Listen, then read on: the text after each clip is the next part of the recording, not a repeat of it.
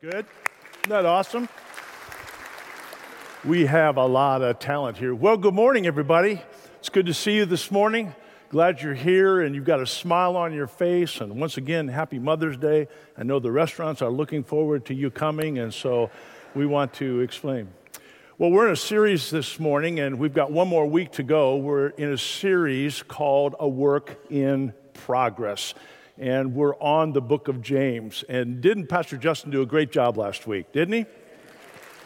So the question is that every pastor has is, so have you been using it?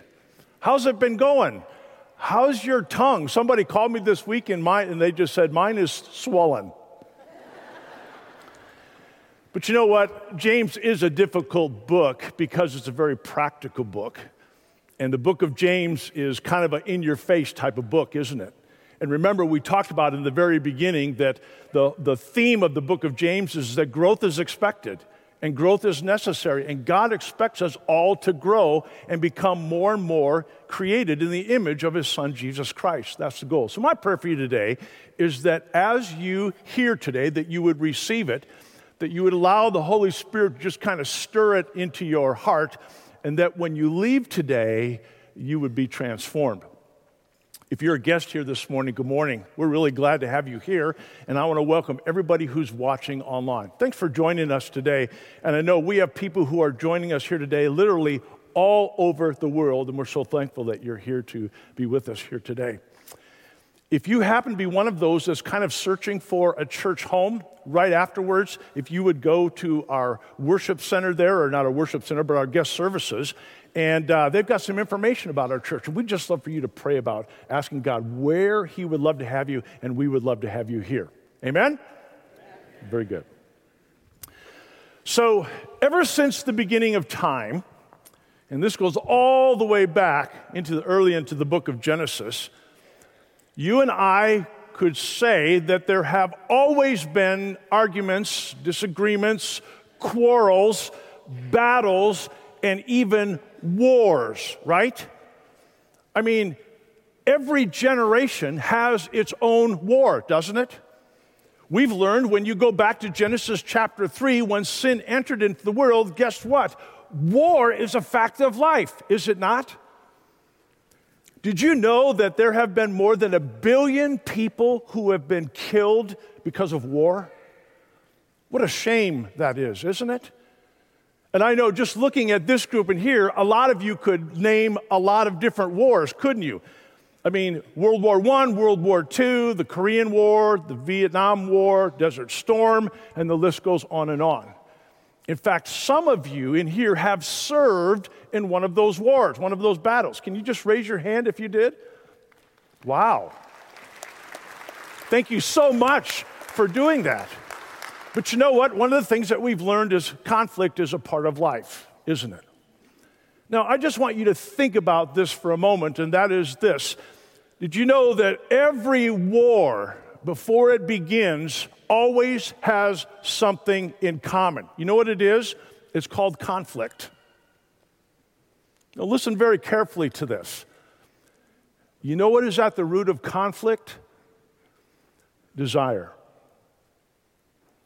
I hope in your mind you're thinking, okay, Pastor Bob, desire for what? And here's the answer. More. Did you hear that? I'm not satisfied. I'm not content. I want more. You know what the saddest thing about that is? The same is true in the church. There are probably many of you or some of you in here that have experienced what we call a church split. I mean, there's been conflict in the church, and you just can't seem to come to a compromise. You can't get along, and everybody kind of goes their own way. And I want you to know that really breaks God's heart. So what I did is I went online and I tried to find the 5 most ridiculous reasons why churches split. Okay? And I found 5 answers of why churches have split in the past. You know what one of them is? The color of the carpet. Okay? Now, I know you're probably thinking that could never happen, but if you've lived as long as I have, you could say, yeah, I could see how that could happen, right? You know what another one is? One of the youth forgot to put the crock pot back in the kitchen. Those youth. Here's another one. I thought this was interesting. Because they called the dinner after church potluck rather than pot blessing.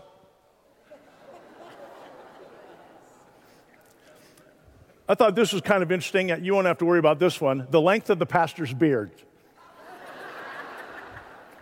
But my favorite one is this. This actually caused a church split. Whether or not they should set the clock in the sanctuary 1 or 2 minutes ahead to make sure church started on time. Isn't that crazy? But you know what? There is conflict even within the church of God. All right, now James is about to ask us a very simple question. And the question that he's going to ask us this morning is this. So what have you chosen to do as far as the way you live your life? Are you going to live your life and submit it to your Heavenly Father? Or are you going to live your life in a way where you are constantly seeking the pleasures of this world and gratifying the desires of your flesh? And then James decides to answer his question, and this is what he says. If you choose the pleasures of life, then conflict will always be at your door. Are you ready for today? You don't look like it. But you know what? We're going to plow through this. So would you please stand out of respect for God's word? And I'm going to read from James chapter 4. Excuse me. And I'm going to read verses 1 through 4. What causes fights and quarrels among you? Don't they come from your desires that battle within you? You desire, but do not have, so you kill. You covet, but you cannot get back what you want, so you quarrel and fight. You do not have because you do not ask God. When you ask, you do not receive because you ask with wrong motives, that you may spend what you get on your pleasures. You adulterous people. Don't you know that friendship with the world means enmity against God? Therefore, anyone who chooses to be a friend of the world becomes an enemy of God. This is God's word for God's people. Let's pray together. Father, I want to be known as a friend of God. In Jesus' name I pray, amen. You may be seated. Just keep.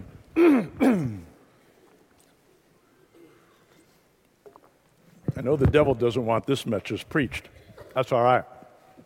Okay, so in James chapter 4, James just jumps right into this, and he tells us right away what his focus is. And his focus is simply this. It's the battle among God's people. I'm going to say that again. The battle among God's people within his church and among his people. That's where James tells us right away, this is where I'm going today. Now, I want you to think about that. We just said just a few minutes ago that since the beginning of the world, specifically in Genesis chapter 3, even in the family of God, since the beginning of time, there has been conflict. Would you agree? I mean, think about it. Adam and Eve have Cain and Abel, and Cain kills Abel. Even the father of Judaism, Abraham and Lot couldn't get along. Remember what they battled over? It was land and water rights. And then you go on into the New Testament and you see people like Paul and John Mark, or you see Peter and Paul.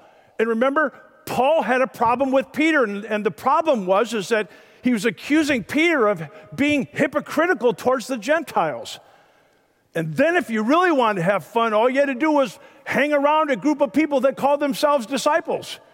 There was always conflict, wasn't there? What was the conflict? The conflict was this: who is the greatest? Within the church, there has always been conflict. Now, I want you to remember who's writing this book. His name is James. He's the half-brother of Jesus, right? And he's the head of the church in Jerusalem. There's been a persecution, and now his people have been scattered all over, and he's writing to them. And he's telling them that as you go through life, this is how you're supposed to live and how you're supposed to act. All right, now let's jump in to what James talks about, and I want to show you a couple things. What causes fights and quarrels among you? I just want to let that sink in a little bit. When we think about this body right here at Central Community Church, so what causes the fights and quarrels among you? Don't they come from your desires that battle within you? You desire, but you do not have, so you kill. You covet, but you cannot get what you want, so you quarrel and fight. You do not have because you do not ask God. So James, right off the bat here, is talking about 3 battles that we're going to deal with in life. And he starts with the first one. And the first battle is the battle that is among you. The battle that is fought within the body of Christ. Okay? All right, now, I want to go back just one slide, and I want you to, let's read that first sentence together, okay? Here we go. What causes fights and quarrels among you? All right, now, I don't know about you, but as I was reading that verse in the Bible this week, I was thinking if there was ever a misprint in the Bible, this is it. Wouldn't you agree? And here's what I think it should say. Right? Who causes quarrels and fights among you? Well, let me tell you something. That lady that pulled in front of me, if she wouldn't have pulled in front of me, she wouldn't have gotten the horn. That teacher that gave me that bad grade, I wouldn't have had to tell everybody online about how bad he is if he wouldn't have given me that bad grade. My wife! I'm just using an example. I have to preach the truth. Okay, no. My husband, right? If you would have known what they did, now you would understand why I gave the response I did. My kids, they're pulling my hair out. Every time they do something, I just lose it. If they wouldn't do it, I wouldn't lose it. Now, how many of you can relate to that? Oh, come on, church. Now, listen to me. Doesn't that make you feel good? I'm just responding to what everybody's doing.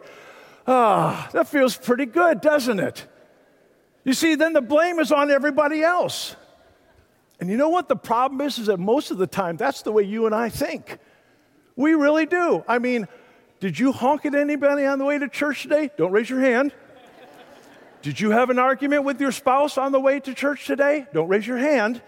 Do you understand what I'm saying? But we really believe that what's going on is because of I'm just simply responding to what the world is doing. It makes me feel pretty good. But now we have to ask Jesus what he thinks. You ready? So what does Jesus have to say about this, the fact that I'm just simply responding to what everybody's doing to me out in the world? Well, he says no, and then he tells us why. Take a look at this. But the things that come out of a person's mouth come from their heart, and these defile them. For out of the heart come evil thoughts, murder, adultery, sexual immorality, theft, false testimony, slander. Whammo, right? So what's Jesus telling us? Jesus is saying, no, it doesn't come from out there, Bob. It comes from right in here. Now Jesus is describing the second battle. There's a battle among us, but you know what? There's even a greater battle that's inside of us. You see, did you see that word defile there? I want you to catch what the meaning is of defile. Defile means to be put at odds with God. So here's what Jesus is saying. He's saying, Bob, the things that put you on the other side of me, the things that make me an enemy or make you an enemy with me, those things that put us at odds are the very things that come from within you. And then he tells us this. They come from within you because they've been there from the very beginning. Did you hear that? You see, Jesus is telling us is that the emotions, the different kinds of things that we have that sit in our hearts, they stay there. And if we don't get a control of them, guess what? They're going to come out. So Jesus is telling us is all of the different things that you do, your anger, all of your different emotions that are used as to defile yourself against me, he says they come from within you because they were there from the very start. Now I want you to think about this, okay? So I brought just something that I want you to see. This is really important, okay? So I have a sponge with me, okay? All right, now, I want you to know I'm going to squeeze it, okay? And what came out of it? Water, right? Let me ask you something. So why did water come out of it? Because water is what was in it from the beginning. You see, in life squeezes us. So whatever is inside of us is going to come out of us. Make sense? All right, now, so let's take it, this next part. Let's go a little bit farther with this, okay? Okay, so Jesus is telling me then, it's not just what is in my heart that I need to worry about, but I also need to worry about what I allow to get into my heart. You see, the goal is to not allow things like anger or different kinds of emotions that are negative that can cause me and bring me to sin. I've got to make sure that those don't attach to my heart. And so the question is what do I do to keep things from attaching to my heart? What is it that I have to do so when that lady or that man cuts me off, I'm not laying on the horn? If somebody shouts at me, I'm shouting back to them. What is it that I have to do? And James tells us this. It's wisdom. What? He says, yeah, it's wisdom. You have to have wisdom. Now, I want you to think about this for a moment. You cannot be wise unless you're humble. If you are wise, you have humility. If you are wise, that means you look at things through the eyes of our Heavenly Father, right? So if I look at things through the eyes of my Heavenly Father, I'm going to see things differently. Correct? Case in point.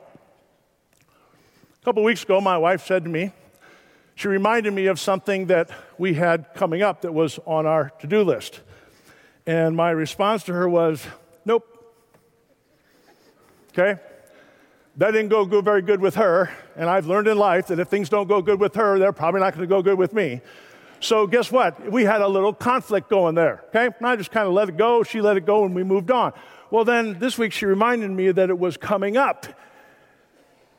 Now, you know what bugs me, and Pastor Justin talked about this last week, is when we have to study this stuff and then God uses it in our lives. He's playing me sometimes, right? And so guess what happens? So Lori brings it up about this thing that we're supposed to do, and I remember that I've been studying James chapter 4. And if I want to demonstrate wisdom, I need to see things from somebody else's perspective. So what is it that I'm supposed to do? And here's the thing that you need to remember. Whenever you're in some type of conflict, what enters my heart is this: there's something I want that I'm not getting.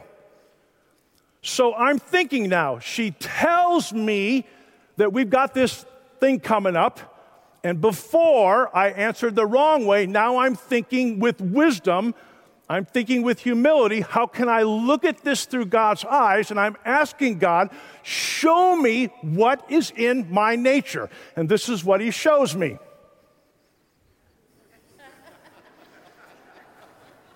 And you know what? He's right. Now think about this. Anytime you have conflict with someone, that's the reason why. That's half of the battle. You see, I'm not getting what I want. Okay, so Lori's talking to me about this thing that we're supposed to do, and in my mind, I'm thinking, you know what? I'm going to see things through God's eyes, and you know what? He's right. I'm not getting what I want. I don't want to go. And the reason is, you want to know why? Because I didn't feel like it. Okay? All right, now, that's what James is telling us. He says, when you are in conflict with someone else, you have to take ownership of your part of the battle, of the conflict. And as I took ownership with wisdom, what I realized was I didn't want to go. Now, you're probably thinking right now, yeah, but that person did something to me, and that was unfair. And maybe they were unfair, but you still want something. You're not getting what you want. What do you want? I want to be treated fairly.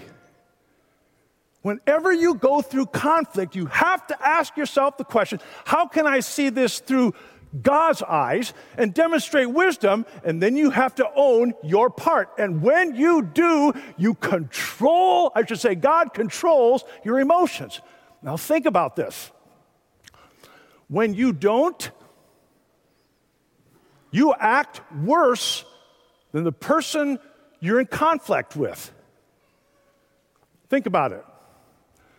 You're driving down the road and somebody cuts you off, and you lay on the horn, and they wave to you in a very nasty way, and oh, what happens? Your blood pressure, and you speed up. You see what happens? And here's what I want you to understand. When you allow your emotions to take control, it's then that you have to be aware you could take the whole thing to an extreme level. That's why James says it may start out something little, but you could take it to murder. And you know why you could do that? Because here's your answer. He did that to me. That's why I one-upped him and came back at him with this. Do you understand what I'm saying? So James tells us, when you get into conflict with one another, brothers and sisters in Christ, you have to have a plan. It's kind of like this. A few years ago, Lori had this unbelievable habit. She'd come home with new dresses. And I would look at her and I think, wow, another new dress. And she'd bring it in and I go, dear, you can't just keep buying new dresses. And she says, I know, I try so hard. But I just can't help myself. So I said, well, let's come up with a plan. And here's the plan. When you go to the store and you try on a dress and you like it, you just simply say to Satan, get thee behind me. So here's what happens. So a couple weeks later, I come home and there's a new dress on the bed. And I said, babe, what happened? I said, didn't you think about our plan? Remember what I told you? When you try on the dress, you have to say, get thee behind me, Satan. She goes, I did. But then I heard him say, looks good from back here, too. I'm just kidding.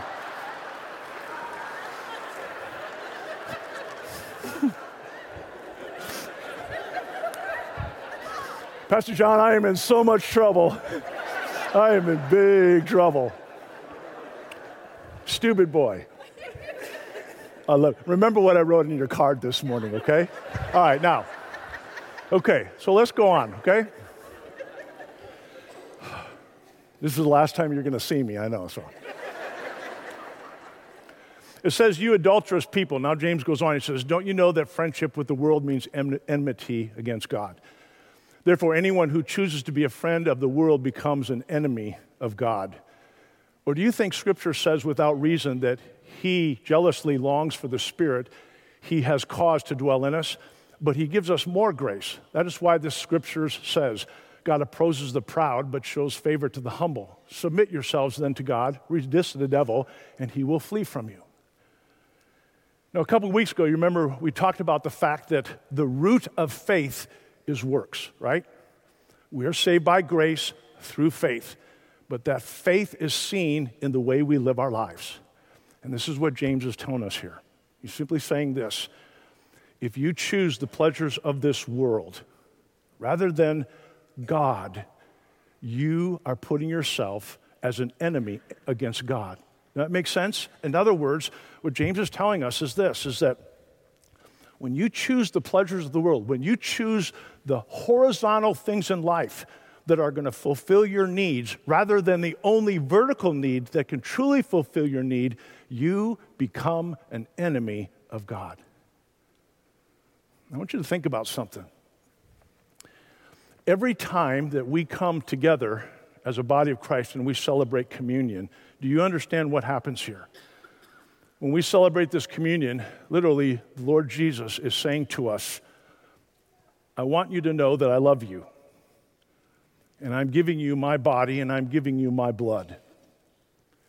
When you partake of that, when you take that body, when you take that juice, what you are saying, I love you too, and I take your life and I give you mine in return.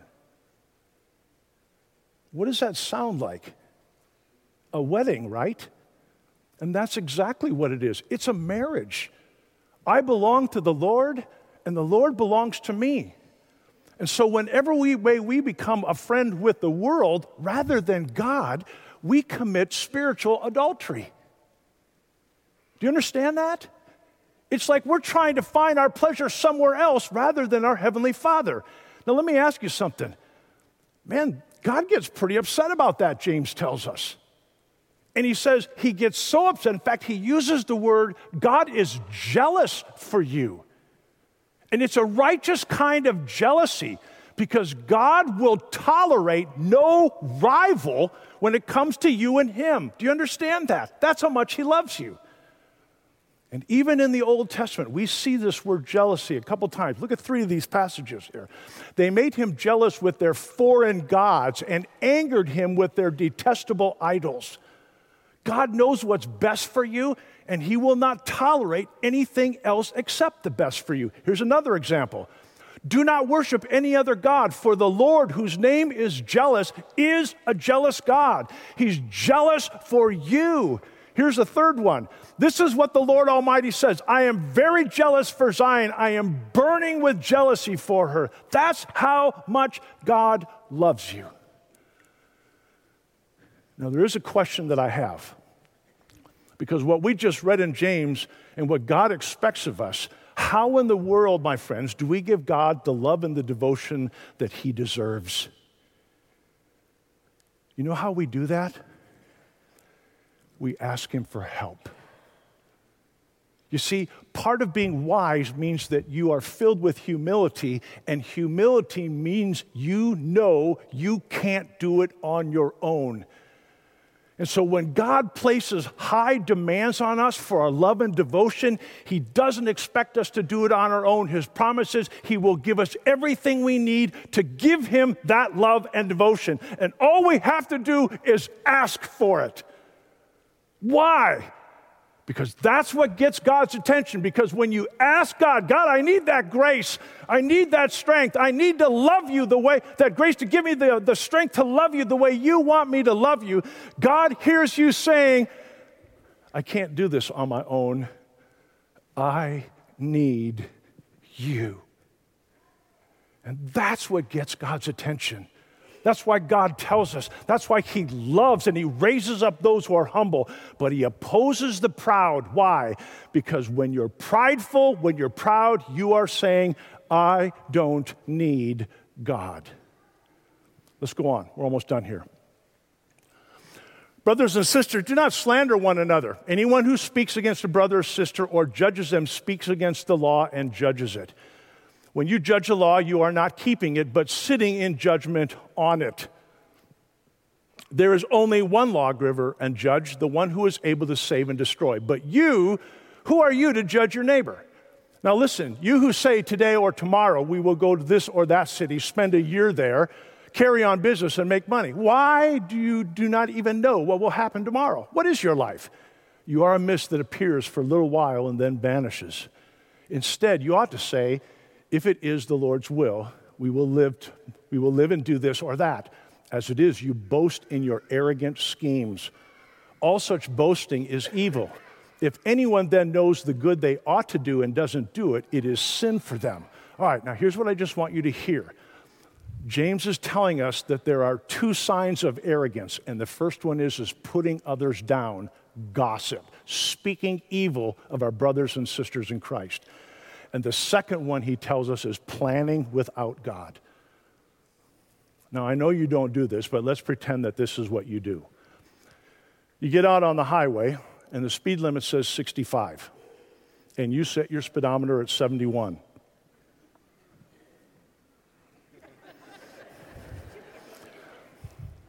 Now, your reasoning is, well, I think that the officer who works this road or whatever, they usually give you 7 or 8 miles, so I'm gonna push it to just 1 mile under and he'll leave me alone. Now, what James is telling us is that when you do that, what you are saying is that I'm above the law. That law doesn't apply to me. In fact, James takes it one more step and he says, I am above the law, so I am above the lawgiver, who is God. And that doesn't make God very happy. The example that James uses here is this. We're a family of God. And James tells us a sign of arrogance is when you speak evil, when you share gossip, when you talk about one another behind their backs. Because when you do that, you are saying that you are above the law, and the law doesn't apply to you. In fact, it tells us that you are the judge, and you can't judge people's heart.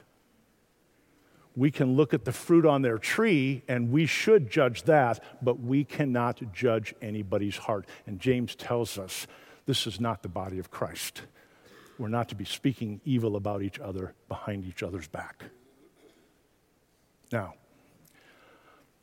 I know I've done that with the speedometer before, and I don't mean to do that, but now I understand better about what I'm actually saying. But you know what? In my mind, I think that's not really a big deal. And you know what? I know there are a lot of us that are here this morning. We may say something about somebody behind their back, and you know what? We think it's not really that big of a deal. Can I tell you how big of a deal it is to God? Because this really kind of put me in my place. When we gossip, when we speak evil of one another, when we slander one another, look at how the Lord looks at this, and it's found in the book of Romans. Furthermore, just as they did not think it worthwhile to retain the knowledge of God, so God gave them over to a deprived mind so that they do what ought not to be done. They have become filled with every kind of wickedness, evil, greed, and depravity. They are full of envy, murder, strife, deceit, and malice. They are gossips, slanderers, and God-haters, insolent, arrogant, and boastful. They invent ways of doing evil. They disobey their parents. Now notice where gossips and slanderers are. They're right before God-haters. Do you think that this is a big deal to God? It is. And Martin Luther tells us in his explanation, put the best construction on everything. Think good thoughts about one another, even when you may know that they're not true. All right, so the second one then is when you make plans, acting and thinking and believing that God's not a part of them, okay? So let's look at this scripture verse here. Our God is in heaven and he does whatever pleases him. How many of you have learned that hard lesson? How many of you have heard you can't veto God's plans? Would you agree? I pray every morning, Lord, here's my calendar, here's my plans, now you order my steps. When I read this part of James, there's a picture that came back to me, and it's of my grandma. Lori will know this. Whenever we would go to visit them in South Dakota, whenever we would leave, I would say to her, okay, Grandma, I'll see you at Thanksgiving, or I'll see you at Christmas. And every time without fail, you know what she would say? If it's the Lord's will. I always wondered why she said that. In fact, I would think, doesn't she look forward to spending time for me? But what she was simply doing is she was just simply, we're making our plans, Bob, and that's the plan. But you know what? I'm not in control of the plans. God is. Now, what does the Bible teach us? Your eyes saw my unformed body. All the days ordained for me were written in your book before one of them came to be. The Bible makes it very clear that we're supposed to number our days, right? In the book of James, James tells a story about a man who travels to another city and he does business to make a profit. And I want you to know there is nothing wrong with that. You know what the problem is? There's a man who's making a trip to do business and to make a profit, but he thinks he's the one who's in control of his life. The Bible teaches us, number your days. Wouldn't it be nice if you knew the day that you were going to die? I know the day I'm going to die. You know how I know? I Googled it. I did. And you know what the day is? February the 27th, 2046. That's what it said. I'm going to die at the age of 85. So what I did is I said, how long will I live? And I put in there's 21 questions. I answered all the questions. And that diabetes, I know, is the thing that got me. But then it said, so when it says, this is the day that you will die, February 27th, 2046. And I kind of went, oh. But you know what? That's the way God wants us to live our lives. We don't know the day. That's not the day I'm going to die. Only one who knows the day that I'm going to die is my Heavenly Father. And you know what? I can't veto His plans. So in the meantime, guess what I'm going to do? I'm going to try and live every day to its best, knowing that there are going to be days of conflict. But when that conflict comes, I'm going to take my part. I'm going to own my part, that there's something that I'm not getting. There's something that I want. And I'm going to live wisely, being careful of the things that I allow to attach to my heart. That's what James wants us to know. And don't be arrogant. Be humble. And remember, He's the one who's in control. Amen?